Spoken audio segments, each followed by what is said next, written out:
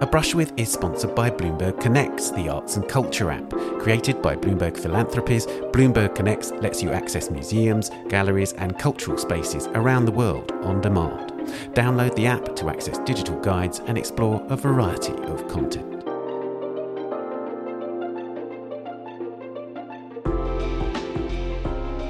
Hello, I'm Ben Luke and welcome to A Brush With, the podcast where I talk to artists about their influences, including writers, musicians, filmmakers and of course other artists, and the cultural experiences that have shaped their lives and work. And in this episode, it's a brush with Helen Marten, an artist who works in sculpture, text and screen-printed paintings to create a rich language of forms with a remarkable breadth of materials. Her works entice us to make associations and draw meanings while remaining richly ambiguous.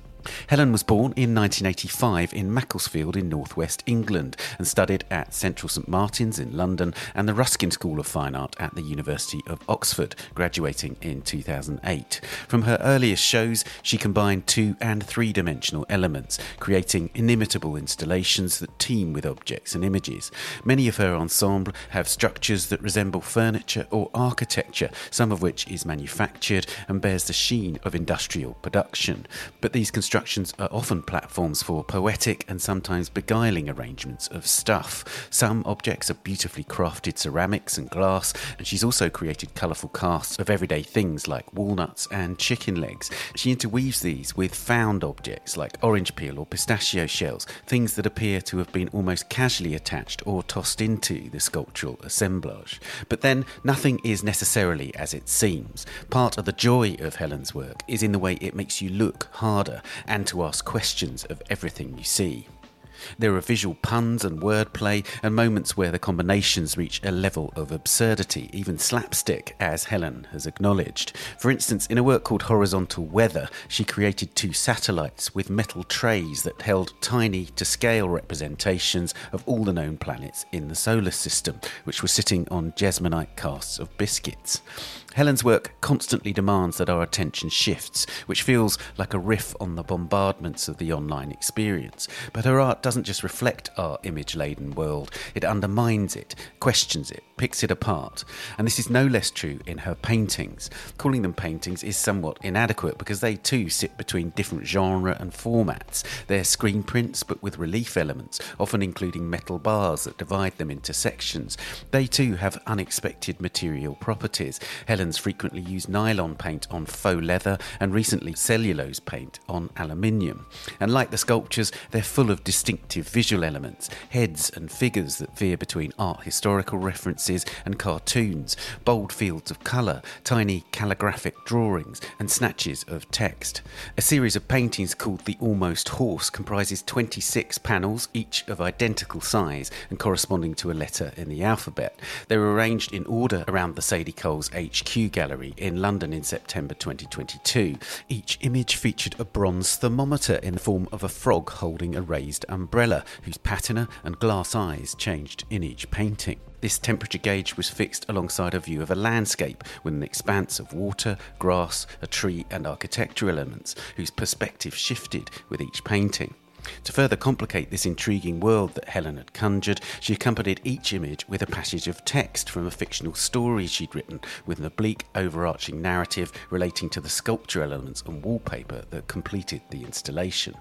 And the written word is crucial to Helen's work. Many of her shows derive from her poetic texts, which reflect an idiosyncratic literary style, which reached its heights in the form of her novel, The Boiled In-Between, published in 2020.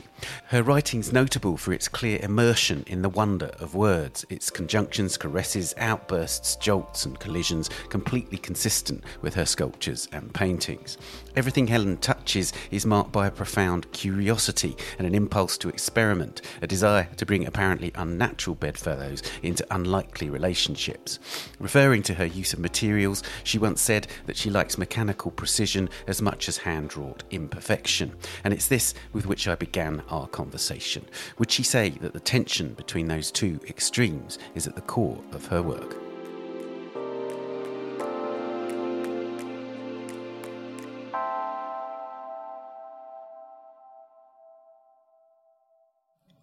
I I think I have a sort of love-hate relationship with material, and every time I begin a new process, it's a kind of polarizing sense of both writing a love letter, but also beginning with a sense of brutalizing. So, the idea that I both make stuff myself in the studio, but also engage many different people in terms of fabrication.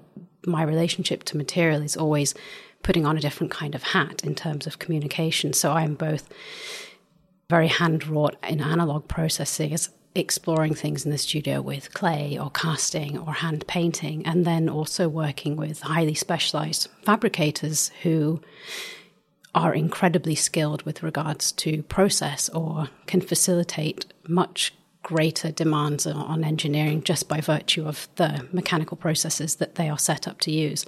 So that kind of binary existence of substance that is both very highly wrought and sophisticated, or also looks like it is stuck together with spit, and kind of combining those two different types of adjectival making is really fascinating for me, because you can begin to introduce layers of perversion or unexpected error that become productive and fruitful. So that kind of generative experience of asking substance to behave for you all the time, and whether it behaves with its conventional meaning or its conventional recognizability in terms of what we're used to seeing when we look at process, or it behaves completely differently and there is a comedy or sort of slapstick inversion to its use value. And I think that conflation of two different types of productivity can really shift the outlines of recognizability of something, and we see new meaning, like quite literally new language appears. You'd use the term love letter there, and also this idea of slapstick. One of the things that I see in your work, and it seems to me really present in both the viewer's experience and it seems to me you're making, is there's an element of delight involved. And I sense it with your writing too. There's a delight in bringing words together and seeing what they can do, that kind of experimental kind of impulse, if you like. I think there is absolutely a joy in making, and whether that joy is a kind of instant sort of brick on the head moment of true satisfaction, or if it is something that is much more drawn out through various levels of difficulty and antagonism with something that you're putting together. It's too obvious, it's too difficult, it falls apart, it doesn't balance. And then that moment of sort of material ecstasy when something, whether it's by virtue of intuition or you've kind of like forced a conceptual framework for something, it works, it looks good, it behaves. And that moment of thinking when you're sort of, you have all of these ideas that you're holding in mind and they almost exist in different laminated planes, and you're sort of shuffling through these imaginative playing cards of image and meaning, and nothing quite makes sense. And it's this sort of like cyclical moment of trying to piece these things together and find a new grammar for something that has, I don't know, a sense or designated meaning that isn't just hermetic feeling. And then suddenly there's this glorious moment of alignment, and I can never quite define or understand exactly where that point is, but somehow things suddenly fit. And it is just this like miracle light bulb moment of thinking, that is it. That's what I've been dreaming. That's what I've been seeing, but I haven't quite been able to pass in terms of material substance or, you know, give its relationship to gravity a true sense of solidity. So there is a real joy in that, a real pleasure.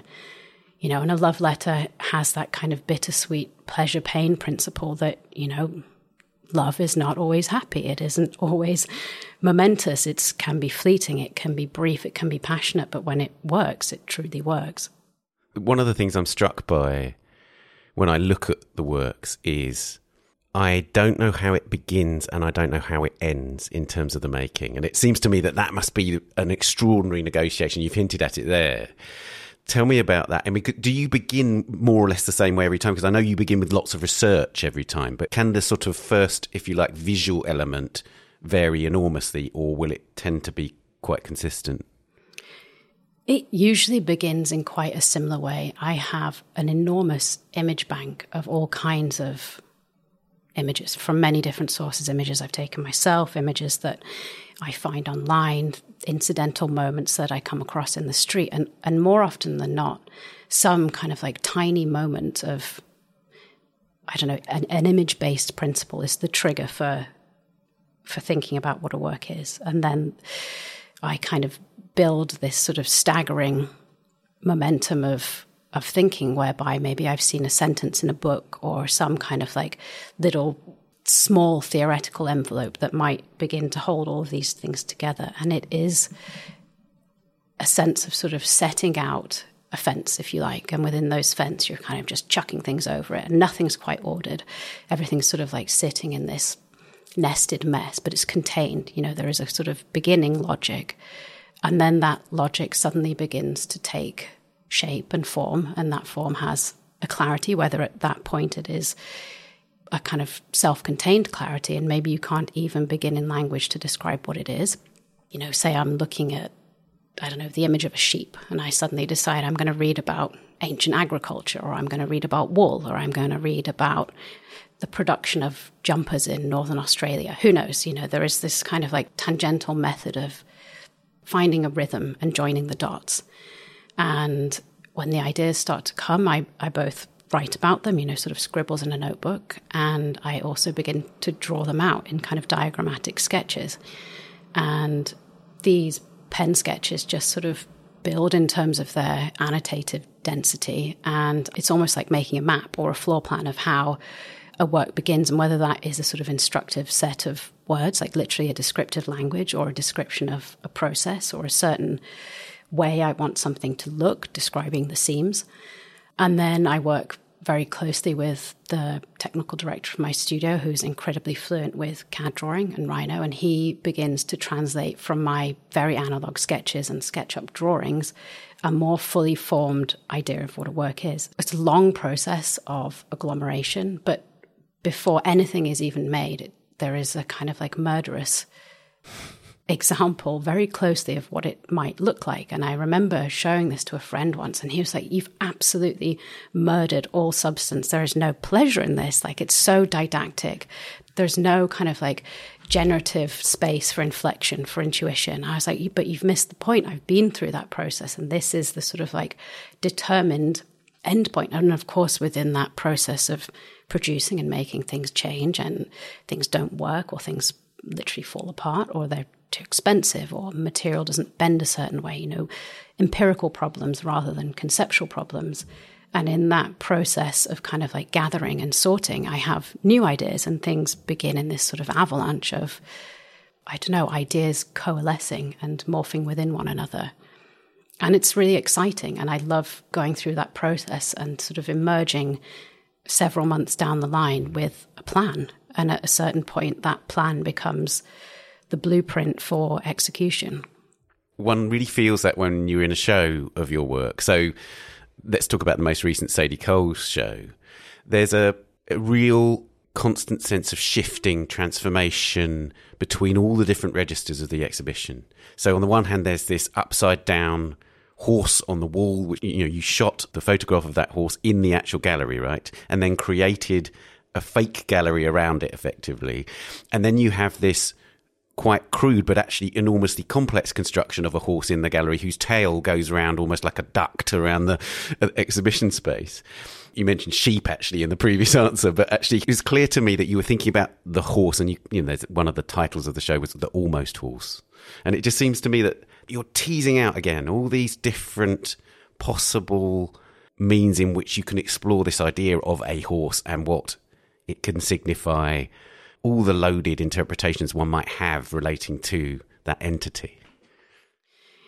Yeah, and that show has a diptych title. So one title is The Almost Horse, and the other title is Third Moment Profile. So already within the construction of the titling sequence, you have this immediate sense of duplicity or distrust, and the adverb of almost being anyway a qualifying word. You know, the almost horse. It is not a horse or the blue horse or the happy horse. You know, the descriptive qualifier of that word is one of ambiguity and mistrust.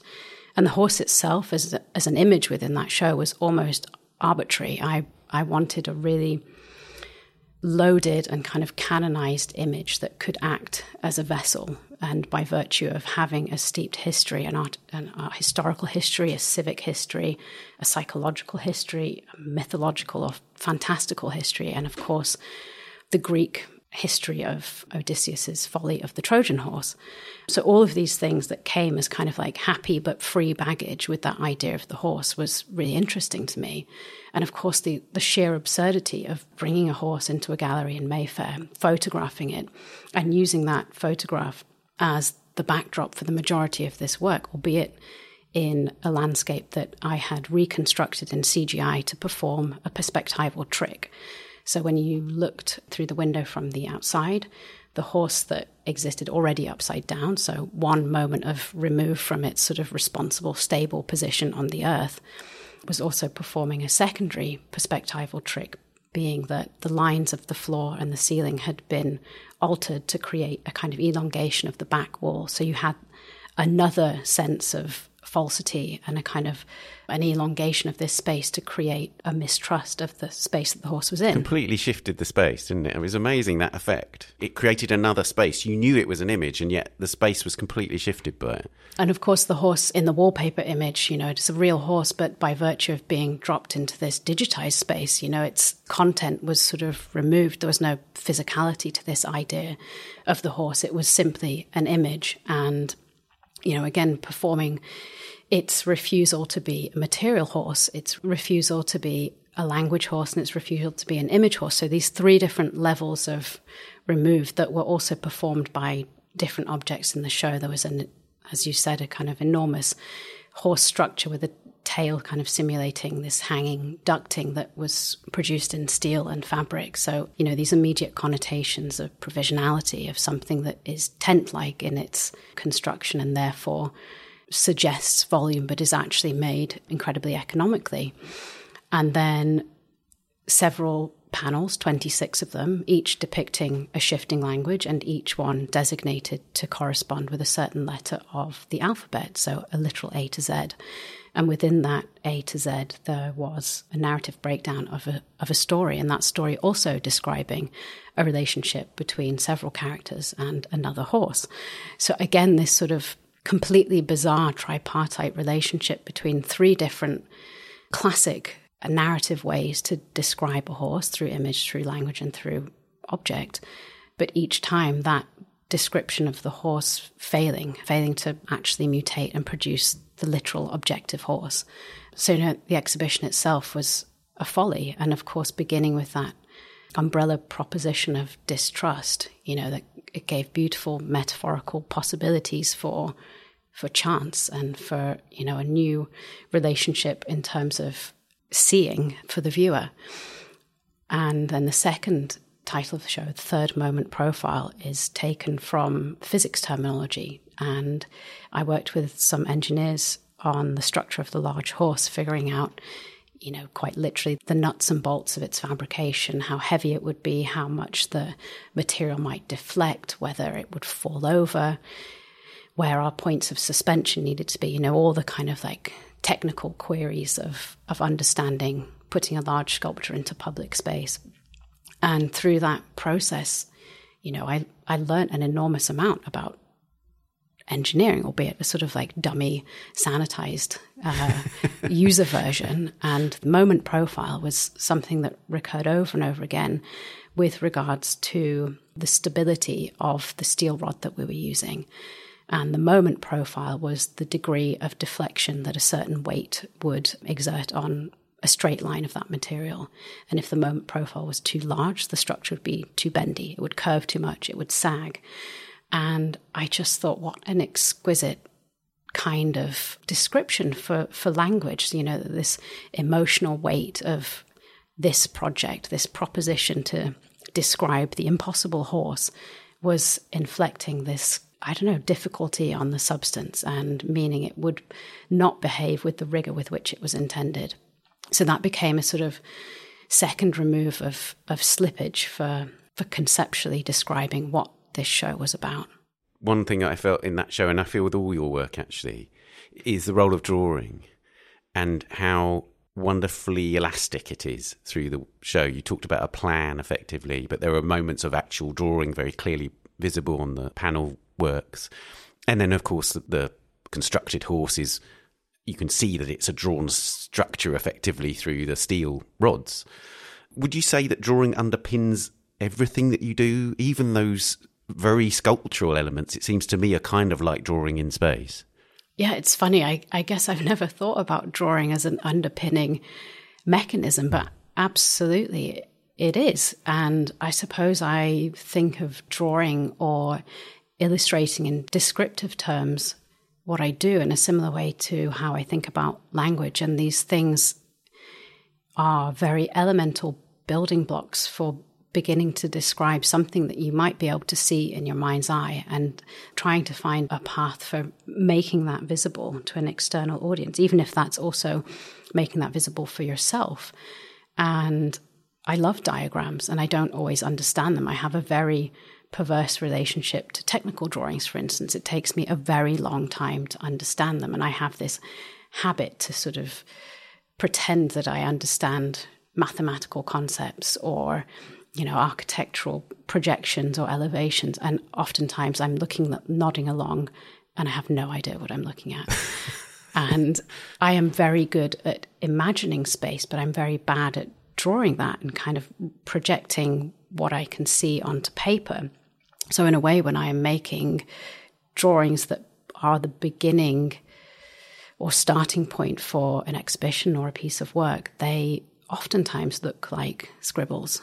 And that can be both frustrating for me, but also, that byproduct of inefficiency is quite useful, because it means that you don't immediately calcify what you're looking at. And by virtue of having an immediate clarity, it doesn't get lost or dismissed because it's too resolved. And, accidentally badly drawing something with a poor dimensionality means that perhaps you add on some extra faces or a new roof, for instance, and that becomes a new mode of translation for somebody who might be talking me through this and helping me conceive it in digital space. And we find new versions of it, new looks, new ways for it to exist. And I feel like within the practice as a whole, I do so many different kinds of drawing. I make quick watercolors. I make incredibly slow pencil drawings using a dental microscope. I make drawings that are facilitators of ideas. I make drawings that need to be more well-behaved and sanitized in order to communicate objectively to somebody who is used to looking at engineering drawings.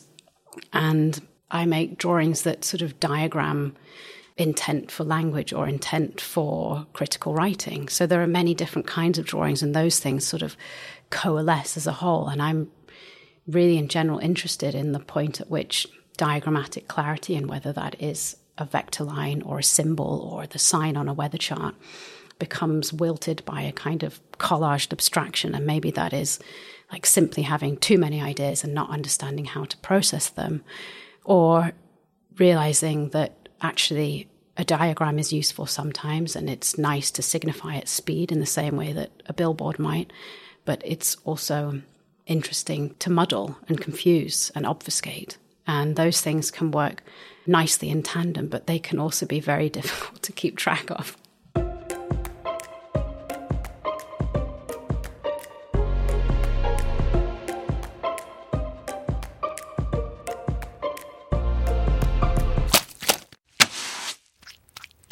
Let's move on to the questions that we ask all our guests. Who was the first artist whose work you loved? So I think there are three, and they kind of chart a chronology from being very small to being kind of pre-adult, so my teenage years.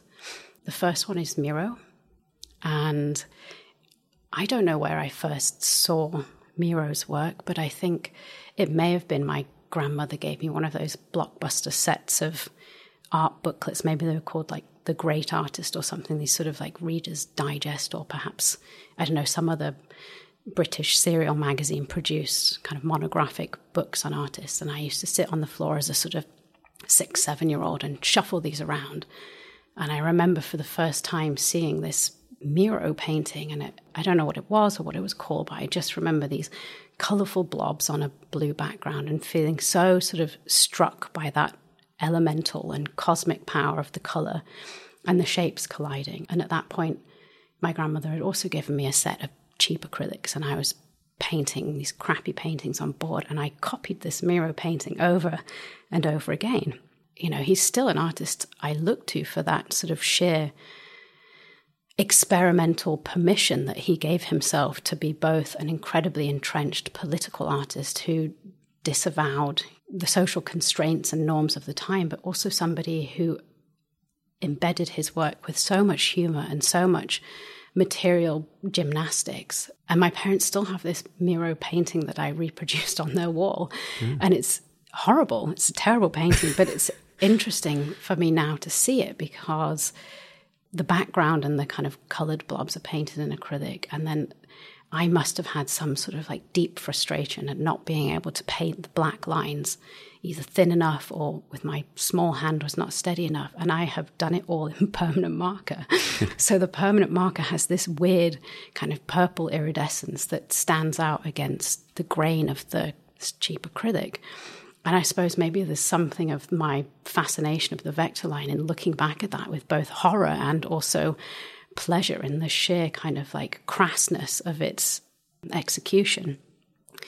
And then moving on to my sort of 10 to 13-year-old self, I lived in Pennsylvania for that time in the US as a kid. And we lived very near to a place called Chad's Ford, which was where the Wyeth family lived. So the Wyeth family, NC, Andrew, and Jamie Wyeth, is sort of like great American tradition of painters. And these painters were mythic. In my school and art class, for instance, and we always taught about them. And I was particularly drawn to the incredible sort of draftsman-like quality of the work and just this amazing execution of light and space, but crossed with this very odd, almost mythological sense of storytelling within the work and these weird constructions of space that might look like the natural world or, an island or the forest. So these sort of classic tropes of setting the space to tell a story and then populated by these weird figurative stand-ins that, in my mind became ciphers for all these other wild narrative excesses. And again, I used to copy these paintings over and over again. And then the third artist I think I truly loved when I was a bit older, in my sort of, 16, 17, 18, was Rauschenberg. Again, somebody I still love today for this incredible freedom that he gave his sort of authorial spirit to make things and produce images without fear, without constraint. In Rauschenberg, there is that wonderful materiality that I sense in your work, that sort of no-holds-barred experimental approach to the space of the rectangle, the canvas, breaking it up, exploding it. And it seems to me you're constantly exploding your territory. Is that fair? I take that as a compliment. I think what is also great about Rauschenberg's work is this unapologetic irony when something becomes too kitsch or, the painterly drip is so overwrought that it becomes like tautology. It is a constructed example of error. And in that sense of producing the drip, there is a cheesiness because it has been, it's been forced. The hand has been forced. So the authorial intent is false. And there's no apology for that in Rauschenberg. And I love this explosive sense and generous sense of, you spoke about joy earlier, like this sheer pleasure in finding new modes of making visible what he was thinking, what the political currents of the time might have been, what his inner emotional landscape looked like, the complications of his sexuality or his visibility as a male artist. And, I still find that fascinating. Which historical artist do you turn to the most today? I'm almost ashamed of this one because I feel like in our current mode it's a problematic answer, but I can't help myself, and I am a devoted Kippenberger fan. I have a sort of special space on my bookshelf that occupies approximately 1.5 meters of Kippenberger books, and I'm so blown away every time by this mode of excess that he inhabited in both life and work. This kind of inflationary aesthetic that on the surface shows no respect to the artistic systems of the time, no sense of shame, no sense of fear, but also as a kind of abandonment of critical judgment. And, his permission to fail and his permission to enrage and insult, he had the position to do that as a white male artist operating in Cologne, but I still find this incredible combination of linguistic excess and material excess fascinating, because ultimately what it boils down to is a perversely and paradoxically streamlined language where almost every Kippenberger you look at, there is some moment of true genius that you can take away. And, just a fractional moment of a Kippenberger is like a whole narrative essay of productivity, and his work often looks like it operates under the guise of a sort of social or studio-based shambles, but actually it's so precise. His Peter artworks, for instance, these incredible constructions of chance and personal biography, and this kind of anthropomorphizing of substance whereby you give multiple sculptures the same name and ask them to behave in this very strange and sort of flirtatious narrative circle, but also using the word Peter as a sort of linguistic stand-in, whereby Peter becomes a sort of placeholder morpheme. And by virtue of that, everything has a Peterness, like a Peter kind of guy or a Peter kind of sofa or a Peter kind of bathtub, almost like a stand-in for the word thingy-majig. And I love that sort of both self-deprecating sense of, well, this is how it is and this is what fits and this is what I had to hand. And then this incredible a surety of that provisionality, which makes, the visible glue seam or the crappily cut piece of wood become authentic and meant, and that sort of declarative sense of, yes, this is what it was supposed to look like, even if quite clearly the biographical narrative suggests otherwise. Nothing is out of bounds with Kippenberger, and every moment is a moment of experimentation, and an experimentation that is pushed to the ultimate point of breaking. And sometimes it does break and it's offensive and horrible, and other times it doesn't, and it encapsulates this mood of exuberance that is marvelous to behold. I want to ask about the way that you use historical artists' imagery in your work. One of the most obvious examples for me is there's a work called All Mother after James Ensor, in which you use Ensor's My Dead Aunt, or an image from, based upon that. Can you say what role quotation plays in your work? And is it a difficult decision when to quote and how to quote?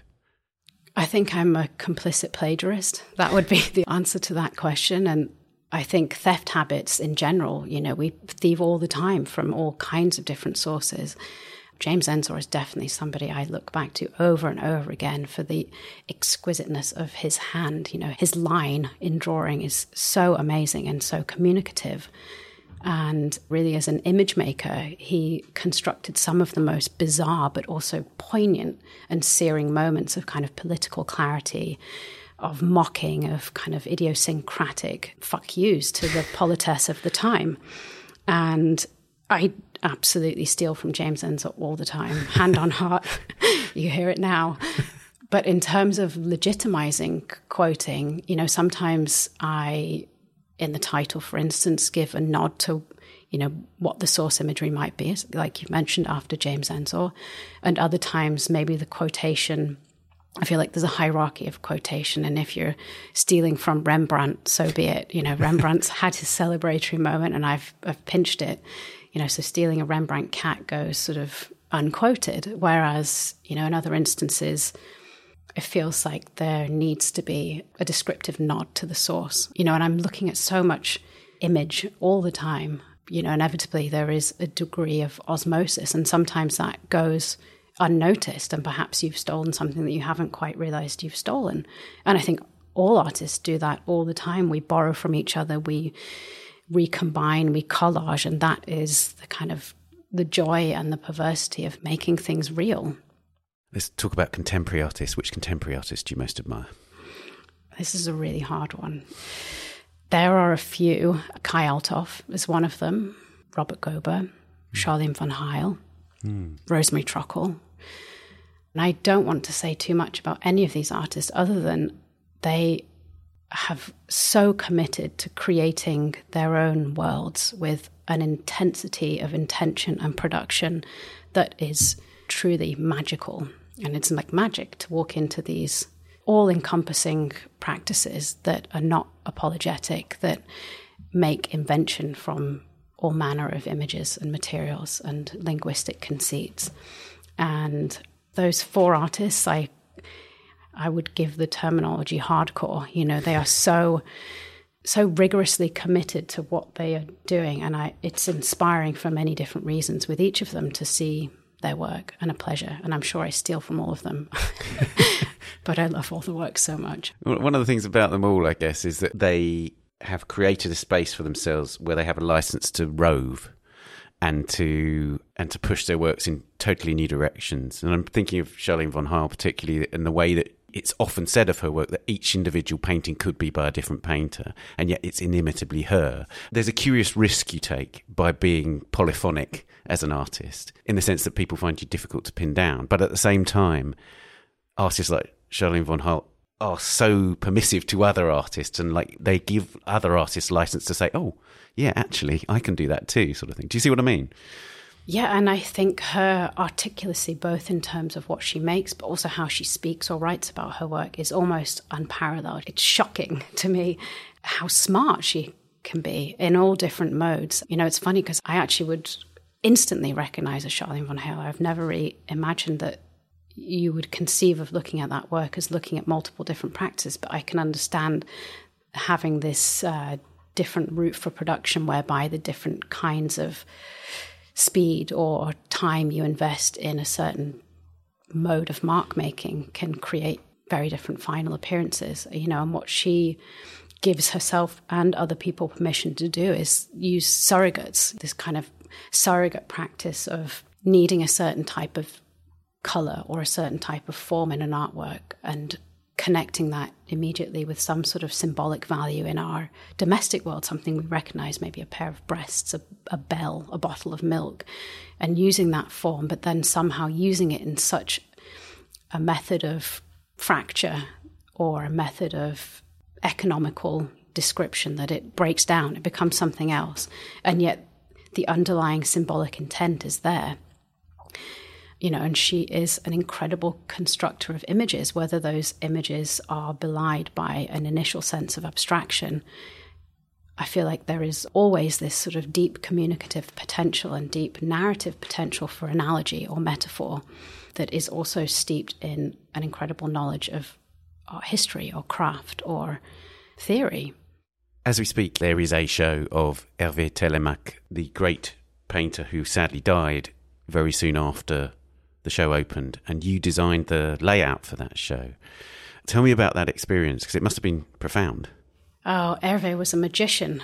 You know, visiting him in his studio was quite literally the epitome of being a kid in a sweet shop and really just wandering around this magical enclosed space where he clearly spends so much time and energy investing in a practice that he has been working on for 80 odd years. And I didn't know Hervé's work until about 6 or so years ago, when our work was hung side by side in a group show. And I remember seeing the install images of this show and just thinking, what is that magical thing? And it was a really small work with a kind of diagrammatic painting of a pair of shoes, and across the painting was slung a wooden rod, and on top of the wooden rod there was a piece of striped fabric, as though it was a towel hanging in the bathroom. And it was a very small and kind of crudely constructed work, and I just thought it was so eminently beautiful. And then I kind of promptly forgot about the work, and I was invited when Hervé had his show at the Serpentine to write a text for that catalogue, which I did, and I really spent a lot of time, you know, reading around the work, looking at the work. And eventually the Serpentine show travelled to the Aspen Art Museum, and I was asked by a series of happenstance and chance to do the exhibition design. And the museum is quite big, but also divided very succinctly into 3 rooms of differing sizes. And Hervé gave me free rein to work on this exhibition design and come up with a concept that would hold the work. And together with Joseph Constable, we put together a checklist of all the different works. And the main impetus behind the exhibition design was to produce several different vernacular structures that could work in terms of presenting various different apertures that would allow paintings or groups of sculptures to be seen both in isolated spaces, but also when looking from afar or looking from unexpected perspectives, that you would see all of these works by virtue of introducing windows or doors or strange cutouts into the spaces. You would see these works laminated together in the same pictorial plane. And the show is called A Hopscotch of the Mind. And I think that intentional flurry and sort of gymnastic ability to move between image and language and content and politics and context and geography and artistic quotation is something that Hervé does with such speed and such ability, and it's integral to the work. So I created these 3 different architectural structures, one that kind of mimicked the half-finished house or barn type structure, another one that was a set of exploded walls that almost mimicked the provisionality of a tent or another sort of string-based series of architectures, and a third in the smallest room that enacted cubicles, so sort of office-based cubicles that, you know, inherently speak about the speed of capital power, of spatial containment, of bodies going to work every day and becoming part of a system. You know, so we designed these 3 different spaces in which all the work could be seen together. And when you're doing that, when you're working with another artist's work, can you apply the same sort of principles that you apply to your own work in terms of the design? Are you working with it almost as a sort of a form of your own work, or do you have to kind of separate that side of you out from it in a certain sense? I mean, it's strange. I've never done it before. And in a way, there was this enormous relief that the ideas in the show were not my ideas and the author of the work was not me. And I could almost sit back in this relaxed position and think, this work is incredible, and I am so lucky and privileged to spend time around it and handling it and morphing it into new relationships. And I feel like Hervé, anyway, we share many similarities in terms of, you know, what our starting points might be or our kind of cultural inflections with regard to the language that we're interested in, or the strangeness of using materials that are unexpected within paintings or within sculptural appendages or structures. So there was that kind of inherent sense of communality in terms of looking, but equally we are from entirely different geographies, different ages, different linguistic contexts. And there was both a freedom, but also a sort of responsibility. And I'm really proud of that show because the work is so varied and so exquisite. And we have, you know, almost 60 works from a kind of cross-pollinated time period from the early 50s to present day. And it is both so contemporary, and contemporary in the sense of quite literally its aesthetic, how it looks like it was made yesterday, a few months ago, a year ago, and yet its political and connective register to social morality or tension is so vibrant.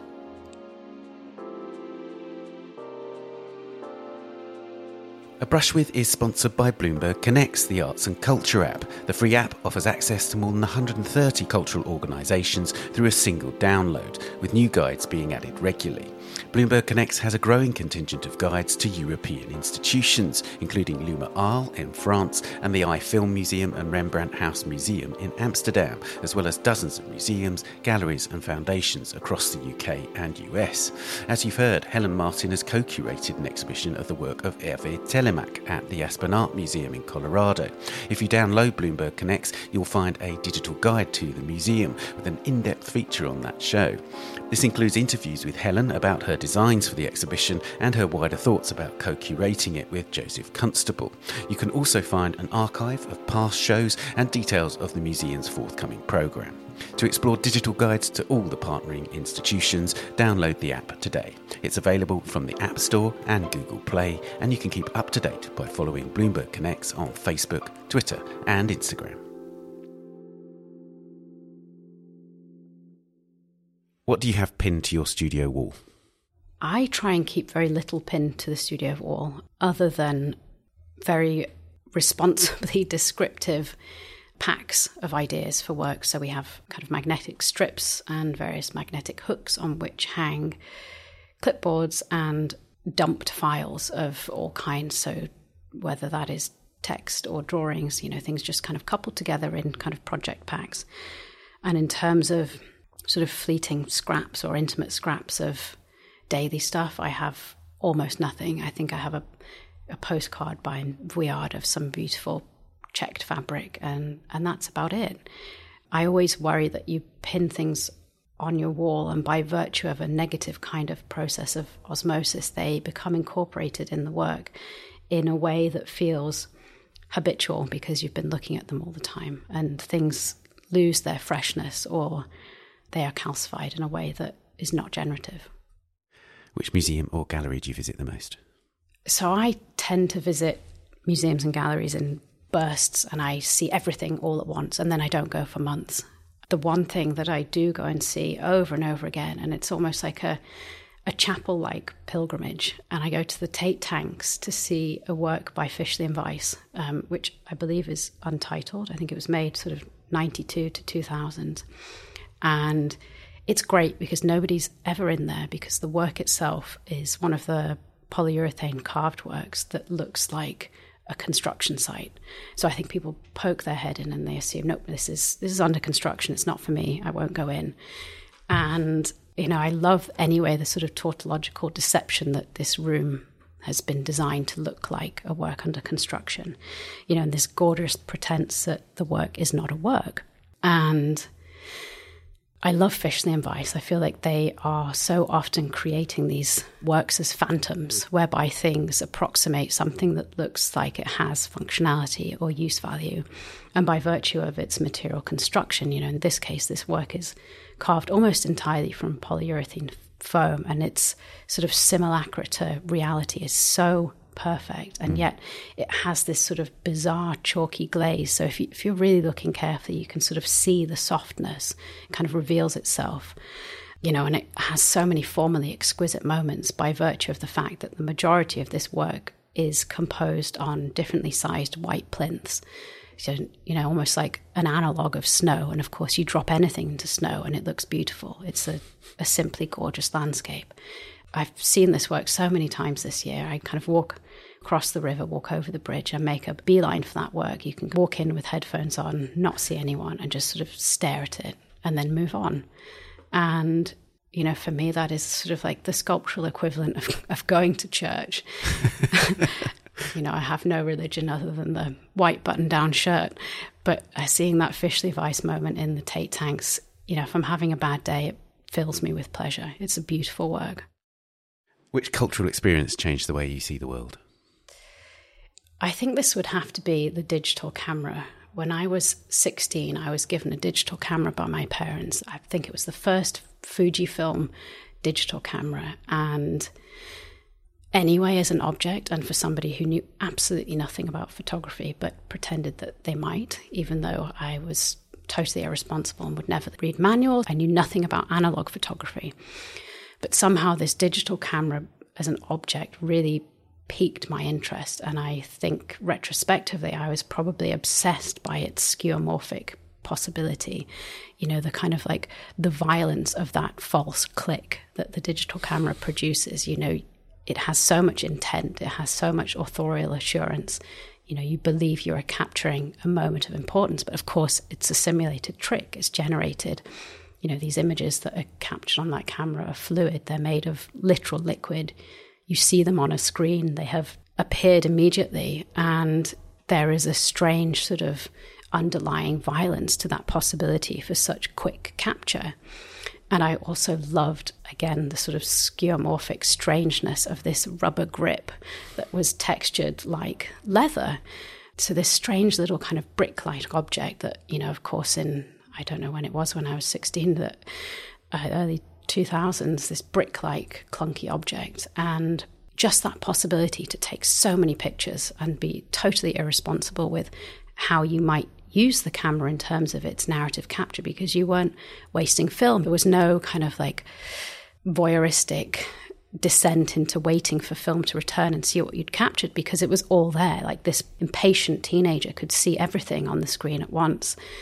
And somehow I was very interested in Guy Bourdin at the time, and I, for whatever reason, and I used to using this new camera in the first days of unwrapping it, I would dress my little sister up in outrageous outfits and cover her in yellow lipstick and poise these sort of creepy, misogynistic pictures in the cellar to try and replicate this moment of high fashion with my new digital camera. I was going to ask you if you were initially using it as an art medium, whether you'd already decided at that stage whether you wanted to be an artist or not. You know, it's probably incredibly embarrassing, but I am sure at a certain point I was also subscribing to fashion magazines. I used to get Pop and ID, and I remember taking these photographs, and I'm pretty sure I have a memory of sending them to Pop magazine. You know, these photographs of my sister in our cellar or something like that, under the guise of imagining that this is what contemporary image making looked like. That's wonderful. Which writers or poets do you return to the most? Oh, I think this is the hardest question because I think this is the territory that I'm most inspired by. But there are certain few writers that I return to over and over again. And when I'm lost, these are moments of realignment. And one of those, a kind of architectural pair, would be Robert Venturi and Denise Scott Brown, whose book, along with Stephen Eisenhower, Learning from Las Vegas, truly changed my life. All three of them write with such exquisite articulacy about the material world and our relationships to an architecture whose elemental qualities become both symbol and image, and how we relate to them, how they have a responsibility to gravity, how we narrate time and speed and access into built environment. Do you go to the Sainsbury wing at the National Gallery, which is their sort of most prominent building in the UK, I guess? Do you have a sort of similarly reverent relationship to that building, or is it their writing and their texts that actually have greater import for you? I love that building, and I used to visit it all the time as soon as I knew that it was built by them, and try and stare at these different moments, you know, the tooled inscription on the stonework, the facade, the gate making, the various different filigrees of over-the-top ornamental excess, both inside on the lampwork and on the outside of the building. And I'm kind of heartbroken that that building is set for renovation.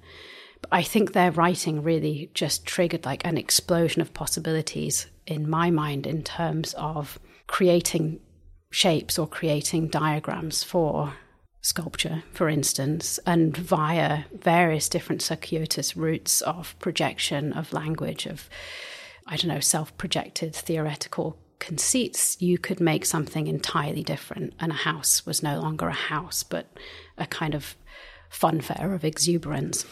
Another writer who continues to blow my mind would be Roland Barthes and his book Mythologies, with its completely bonkers and radical chapters, you know, wine and milk, the Romans in movies, the new citron, saponins and detergents, you know, these absolutely eclectic range of substances taken into almost excruciating sets of semantic probing, whereby, you know, something as ubiquitous as milk, when scrutinized in the context of wine, becomes something other than a nourishing byproduct of the dairy industry. You know, it becomes clouded and difficult and biblical, you know, and wine is ferocious and mercurial and ultimately a psychological imbibement of outrageous newness. And I just think his detail and his grammatical precision and also wildness in terms of examining our domestic life, you know, almost becomes like this Daniel Sperry-esque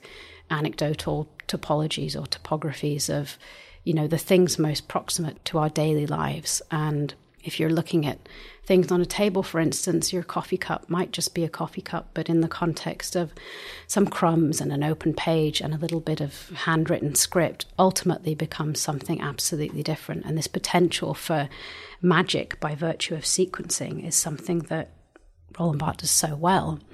And in a similar vein, a book like 1,000 Plateaus would be something that perhaps the ultimate project is never to read that book, but to dip in and out like a maniac and behave with all the frenzy of the text and possibility for oddness and deterritorializing and sort of sonic violence, and really kind of replicate the meaning and intent of that book in the method of reading. I literally could flick through that book and find a single sentence that is the starting point for a whole cosmology of art making, and something that with absolute deliberateness, but also a polyphonic open-endedness describes birdsong, madness, anorexia, addiction, politicizing of geography, space, everything is covered in this book. It's all encompassing and it's absolutely unexpected.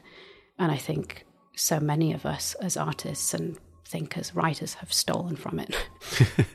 Did you aspire to that level of open-endedness? Because I'm speaking as somebody who's been dipping into your novel, and therefore I'm conscious of that effect that I can alight on a page and can take something from that and return to a different page and take something differently. There's a kind of fragmentedness which I'm really enjoying about it. Obviously, it's very difficult to say, I set out to write this novel and therefore I took this writer and I said, I want to do it like that. But was Roland Barthes writing sort of in your mind as you were writing? Maybe what was in my mind as I was writing, when David Foster Wallace wrote Infinite Jest, he composed it around the concept of a Sierpinski gasket, which is a piece of mathematical logic. It's a modal fractal that essentially, if you were to draw it, looks like a series of equilateral triangles subdivided almost infinitely by more equilateral triangles. So a triangle within a triangle within a triangle and so forth.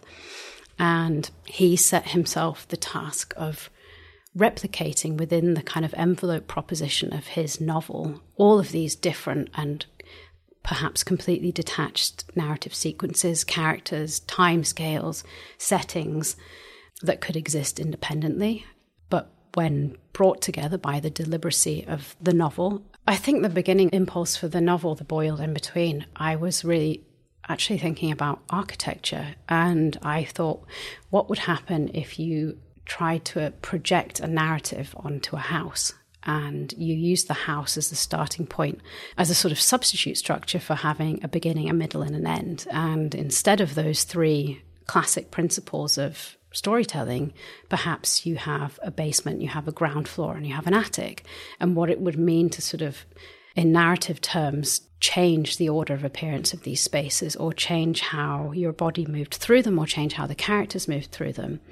And in the end, the novel looks nothing like that. It's absolutely not a recognizable blueprint.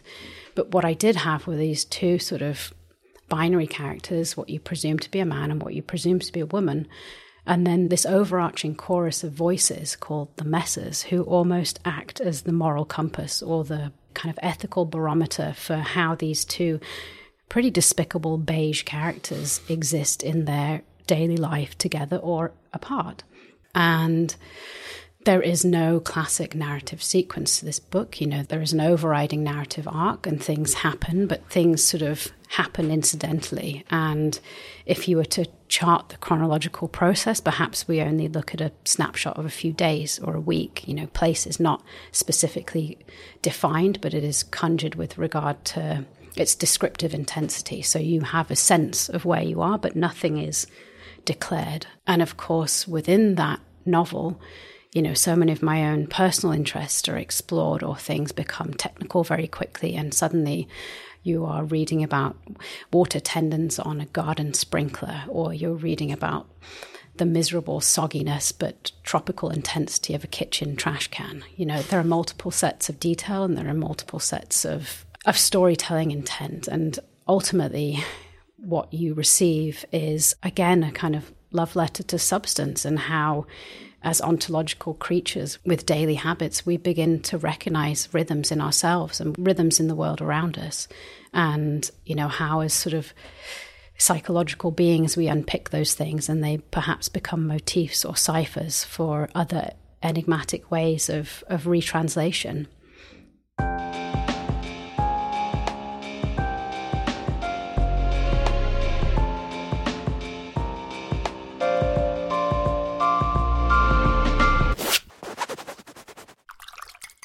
What music or other audio do you listen to while you're working?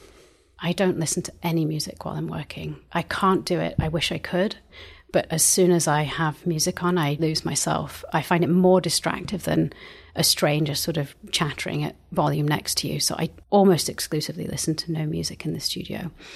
What I do listen to, and I almost exclusively need to be plugged into this, is Audible. I listen to audiobooks, and I binge audiobooks like they're going out of business. I get through hundreds a year, and it's an enormous source of pleasure because I can multitask while listening to them. I can't write while listening to them. I need silence, but I can work on stuff, move around the studio, make molds, pour resin, weld, do whatever whilst listening to an audiobook. And it makes me feel incredibly smug because it feels like I'm being super productive by digesting information, but it just fills me with such a great sense of pleasure listening to them. And it's something I've done since I was a child. I can quite possibly quote the beginning chapters of Pride and Prejudice back to you word for word because I've listened to it so many times. Do you see listening to audiobooks as an equivalent to reading the books, or do you treat it as a completely separate activity? I think it's a separate activity in terms of, it's sort of synaptic entry into your brain is perhaps more fleeting because you're quite simply not reading over and over again the same things. But I absolutely remember audiobooks I've listened to. I just think of it as a very happy alternative to reading a book. Reading a book, you have dedicated a physicality to that process, whereas reading an audiobook, it's mobile, it's lithe, and it allows many different things to function all at once. Is there a particular discipline in your daily working life that you see as an essential ritual? I think when you're an artist, you don't work in the same way that people imagine that word to mean. So I think I probably have a commitment to a very non-rigorized schedule. I work all the time, and I think the only thing that I truly need to facilitate that, and I simply can't function without it, is coffee. And as another sort of like a new thing that I've come to, I do reformer Pilates 3 times a week, and that is rare for me because it has become the one thing, in addition to my work, that I schedule my life around. Is that something to do with the physicality of sculpture? Because Pilates is quite often a sort of remedial thing in terms of injury and the wear and tear of physical work. And, your work can be really heavy, right? So are you shifting stuff about in the studio? I do find that I often hurt myself, but that's not because I'm undergoing a kind of grueling schedule of self-punishment and making stuff all the time, but it's because I simply don't ask for help and I'm too stubborn. But I love Pilates because it is so nice being told what to do. If you could live with just one work of art, what would it be? I think maybe rather than a work of art, I would like to inhabit Lina Lombardi's glass house. And that would probably be fleeting because I would be so scared of being inside with all of that glass when night fell. But in terms of creating a clean kind of brutalist palette and a sort of methodology for, perhaps what she conceived as an ethical way to live within space, that might be it. And then perhaps if I were allowed 2 other things to sneak in there, I might have a Toulouse-Lautrec brothel painting and Man Ray's Duchamp collaboration, Dust Breeders. And lastly, what's art for? Art is for no policing of fantasy and for ensuring that the very real world around us is never diluted or calcified. I also love, anagrammatically, that the word artist could be rearranged to make the construction "tis rat." I feel like artists are inherently rats. We crawl about the city, not necessarily knowing street names, but fundamentally finding modes of interest en route. And there's something incredible about this fervent ground level activity that really speaks about what art is for and how it should be consumed and seen by a very open general public.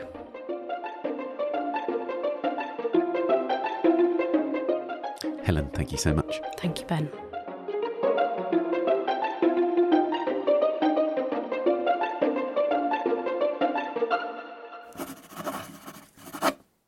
Eve Telemac, a hopscotch of the mind, is at the Aspen Art Museum, Aspen, Colorado, in the US until the 26th of March 2023.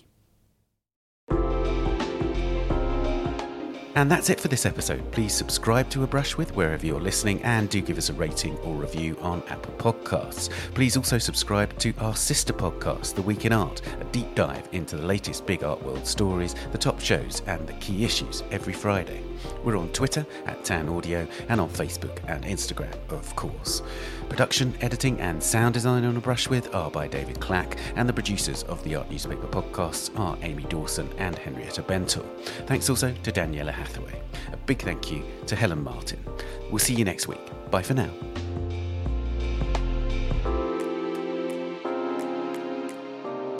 A Brush With is sponsored by Bloomberg Connects. Download Bloomberg Connects today and discover cultural institutions on demand.